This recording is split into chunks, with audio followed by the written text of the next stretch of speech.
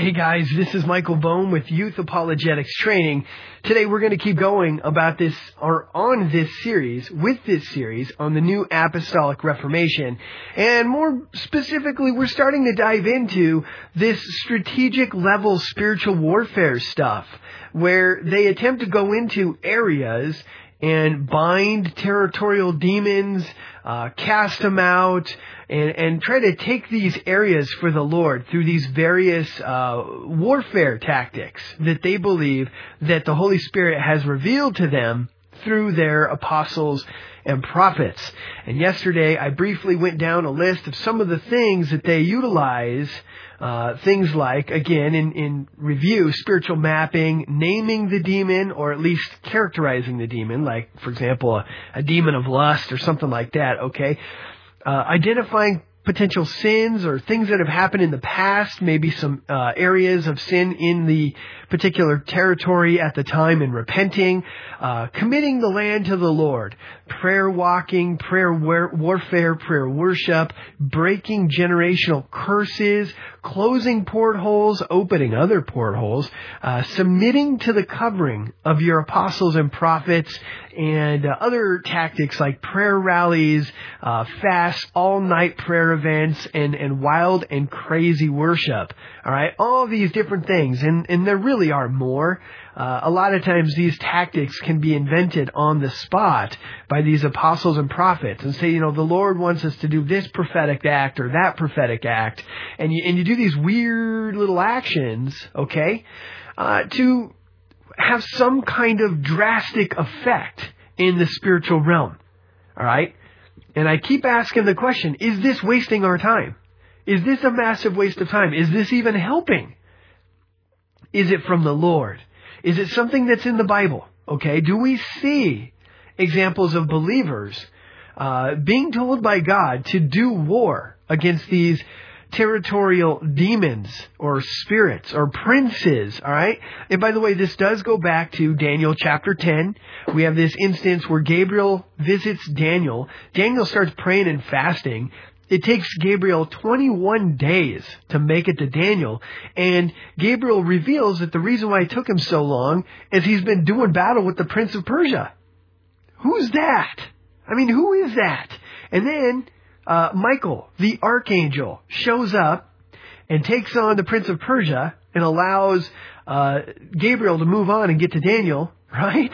And then you see towards the end of chapter 10, I think in verse 20, you see Daniel, or rather Gabriel, saying that there's this Prince of Grecia too.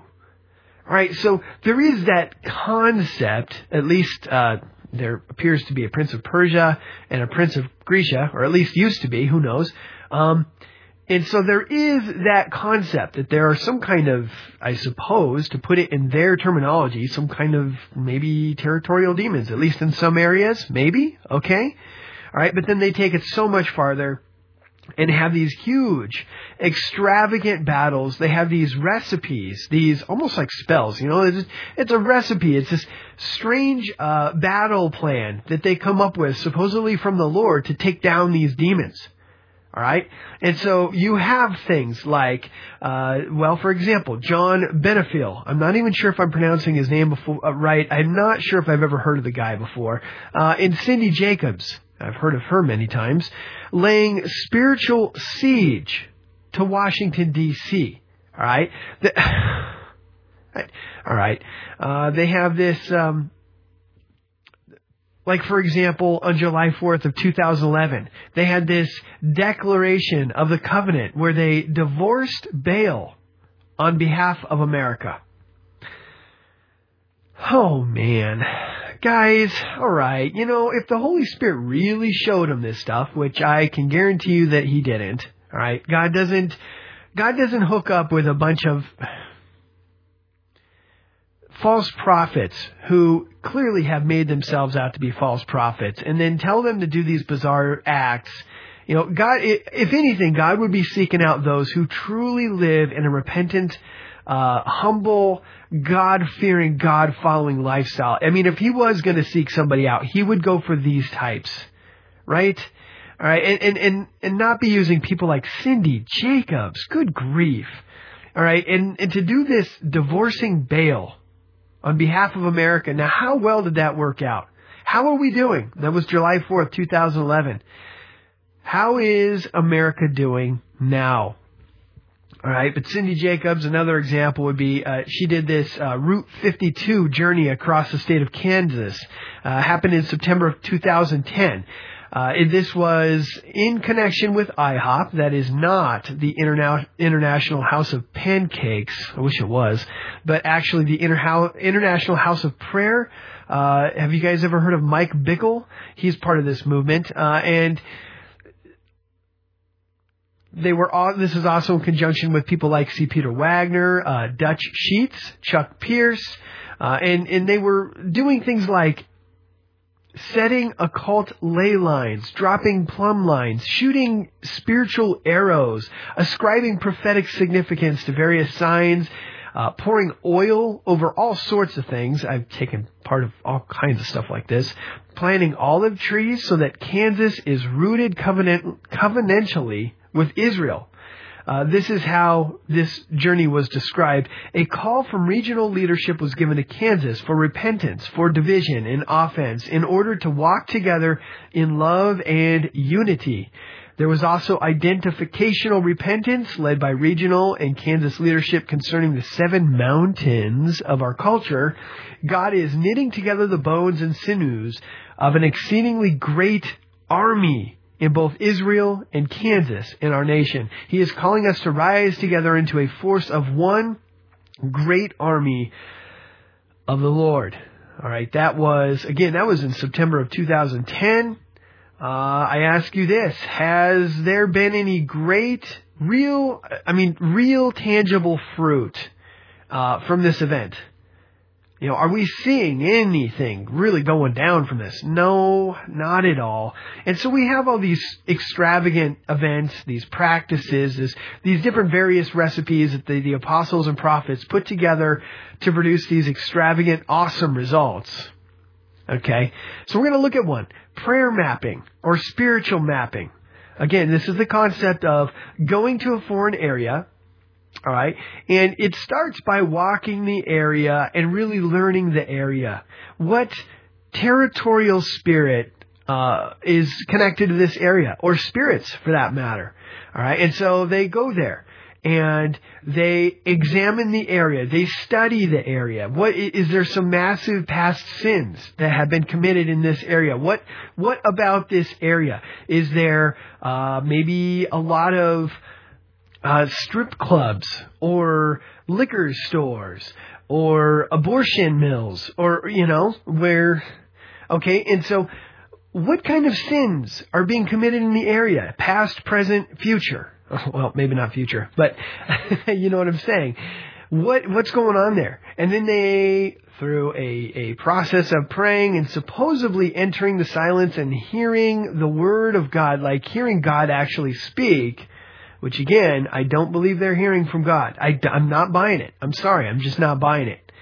They come up with these wild and crazy plans to somehow take down this territorial demon, if you will. All right. They also hope to try and ascertain the name, or at least the characteristics of the demon. All right. So you hear things like, well, there's a spirit of lust over this area. We got to break this spirit of lust. Or there is a demon of Jezebel over this area. Have you heard that one before? The spirit of Jezebel. This area's got a spiritual of Jezebel, or this person has a spirit of Jezebel. So they make this almost diagnosis. They diagnose the issue, and now they're going to go in and try to treat the problem. For example, here would be a real world example. The Apostle John Benefiel, I mentioned him earlier. He is the leader of the Heartland Apostolic Prayer Network. He somehow determines that the territorial demon or spirit that is over the United States, all right, was the pagan goddess Columbia. All right, so God apparently, all right, according to this Apostle John Benefiel, he receives this message from the Lord. This is the pagan goddess of Columbia that rules over the entire United States. So we're talking a big dog here, right? This is one of the big ones. So this huge event in 2011, a 40-day New Apostolic Reformation campaign called DC 40. And in this 40 days, this New Apostolic Reformation network, we're talking a huge network here, they come together in unity to wage strategic level spiritual warfare against this spirit of Colombia. Guys, this was in the fall of 2011. How do you think we're doing? How do you think this nation is doing? Did they take down this quote-unquote spirit of Colombia? No, absolutely not. First of all, I'm not buying it. I'm not buying that they supposedly heard from the Lord that there is a spirit of Colombia, this goddess. And second of all, they waged war against this imaginary monster. And they apparently lost because nothing's changed as far as for the Lord. It has gotten so much worse since 2011. This country's going downhill, guys. We're going to heck in a handbasket. And, I mean, here we got these guys, this huge movement with all these resources, and they're wasting it. They're blowing it on these gigantic events to wage these imaginary battles with their imaginary monsters. I mean, it's kind of like when, you and your little brother, little kids, and you're having these battles in the backyard with sticks, and somehow those sticks become swords in your mind, and you've got this box lid that you're using for a shield, and you're having these huge battles with these giant dragons. I mean, that's kind of how I feel like that. This is just a big imaginary fight. They need to go in the backyard and join the kids because that's about how much effect they're having. And it makes us look silly. All these wasted resources. And for what? They also incorporate something called prayer journeys. Have you ever heard of that? I mentioned that earlier. It almost makes you think, and I can't help but at first I thought this is what they were talking about because I've never heard the term prayer journey, right? My first response was, whoa, is that like some kind of astral travel, which is an occult technique to apparently try to leave your body? I took part in this when I was practicing witchcraft when I was much younger. Okay, this is nonsense. This is an abomination to the Lord. But no, prayer journeys has nothing to do with that. It's more of flying out or busing out or whatever, traveling to a different area, usually far, far away. And so it involves hotel and flight and a lot of resources, a lot of money, and a whole bunch of Christians. And they show up at some location and then they conduct this warfare on site. They show up, they prayer walk, they do this warfare, prayer, and worship, which we're going to talk about tomorrow, and many of these other techniques, they go out there in person, and all that money goes to waste when a bunch of believers show up on site in a foreign area. People are looking at them like, are you kidding me? What are you doing? They're walking around. They're doing all these imaginary movements. We'll talk about this some more, but those two kids in the backyard doing battle against that giant dragon with their sticks and their box lids.